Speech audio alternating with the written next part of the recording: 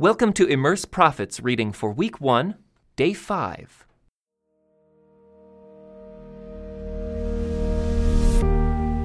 Immersed in Hosea. Amos was not the only prophet who was rebuffed by the people of the northern kingdom of Israel. Toward the end of Jeroboam II's reign, a man named Hosea also tried to bring a warning from God against their injustice and idolatry. But the people called him crazy and a fool, and they plotted against him. Despite this strong hostility and opposition, Hosea's messages and prophecies were recorded and collected, and they have come down to us today in this book. The book of Hosea has two parts. The first is set during the stable and prosperous years of Jeroboam II's reign. Hosea refers to the grain, wine, olive oil, silver, and gold that were abundant in those years. The second and longer part of the book describes the 3 chaotic decades following Jeroboam II's death, when 4 of the final 6 northern kings were assassinated, creating social instability, economic distress, and shifting dependence on foreign powers. But both parts of the book deliver the same message, which is both ominous and hopeful at the same time.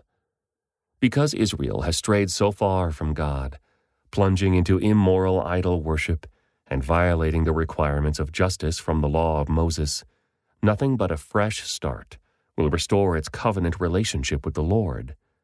And so the people must be taken into exile, so that in their isolation they may come to know God once again. In the first part of the book, this scenario is dramatized in Hosea's own life. God tells Hosea to marry a woman who will be unfaithful to him, just as the Israelites have been unfaithful to their covenant God. But even though his wife abandons him, Hosea is told to take her back again. He has to buy her back from slavery in order to accomplish this. After a season of abstinence, Hosea then acts as her husband again.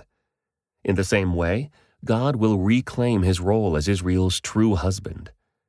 I will win her back once again. I will lead her into the desert and speak tenderly to her there.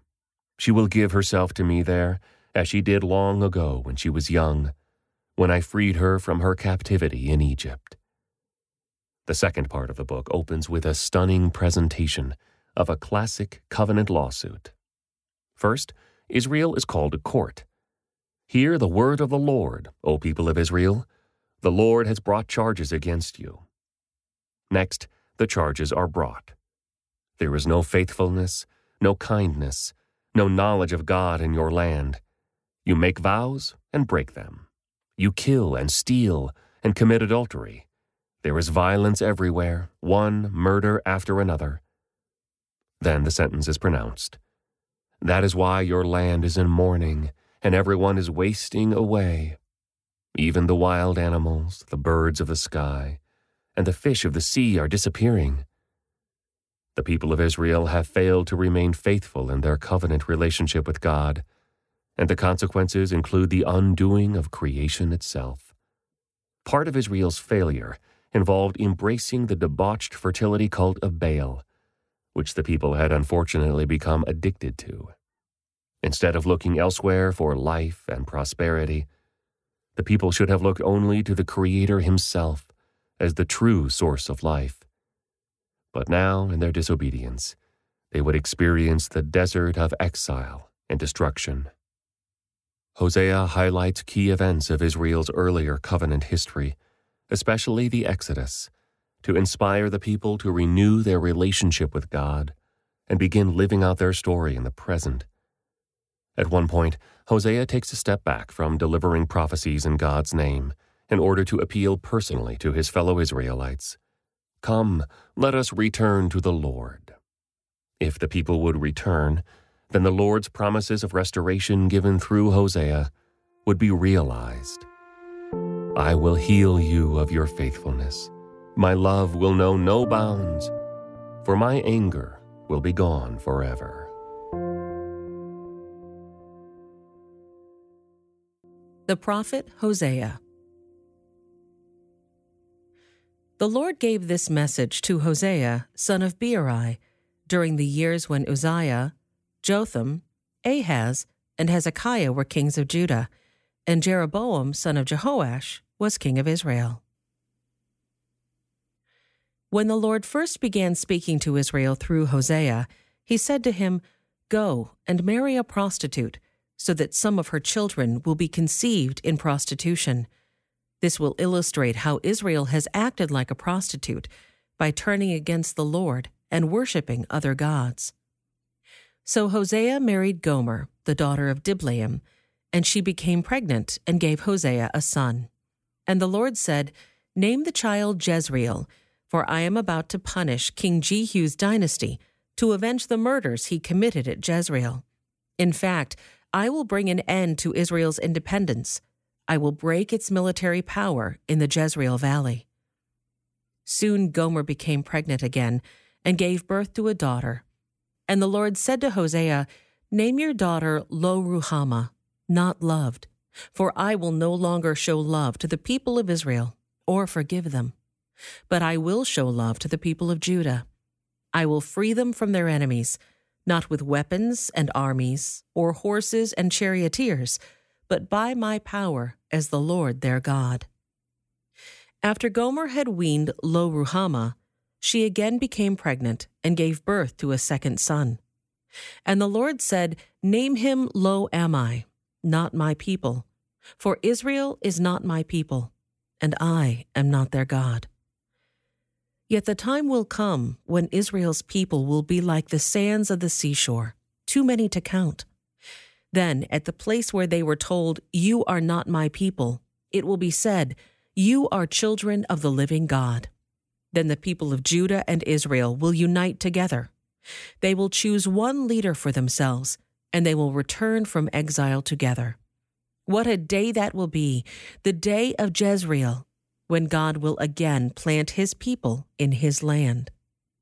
In that day you will call your brothers Ammi, my people, and you will call your sisters Ruhamah, the ones I love.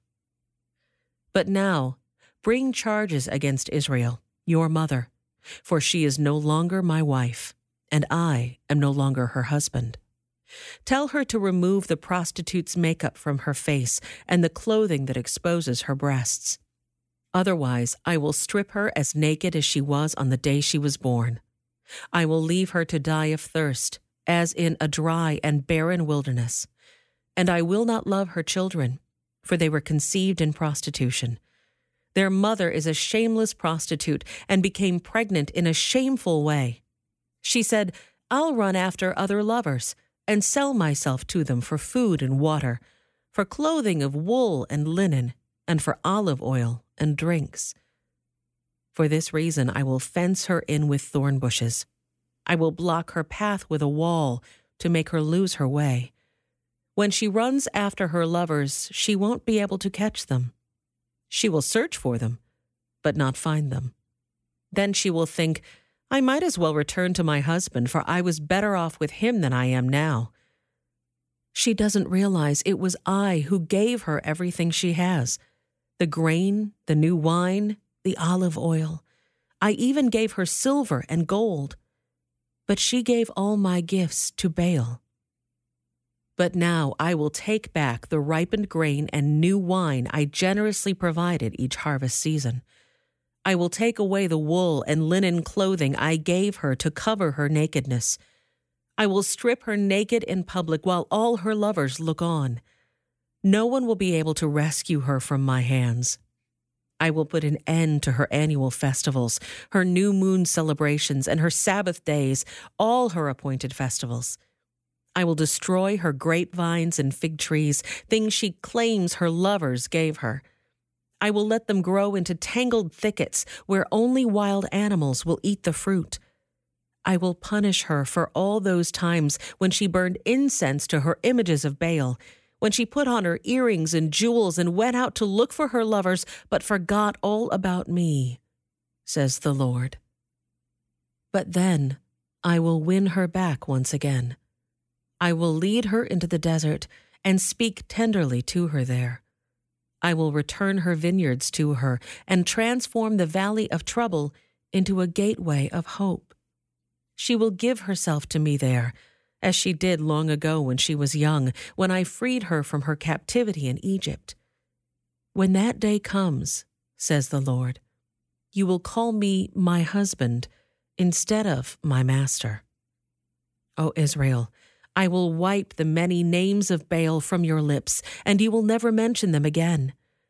On that day I will make a covenant with all the wild animals and the birds of the sky and the animals that scurry along the ground, so they will not harm you.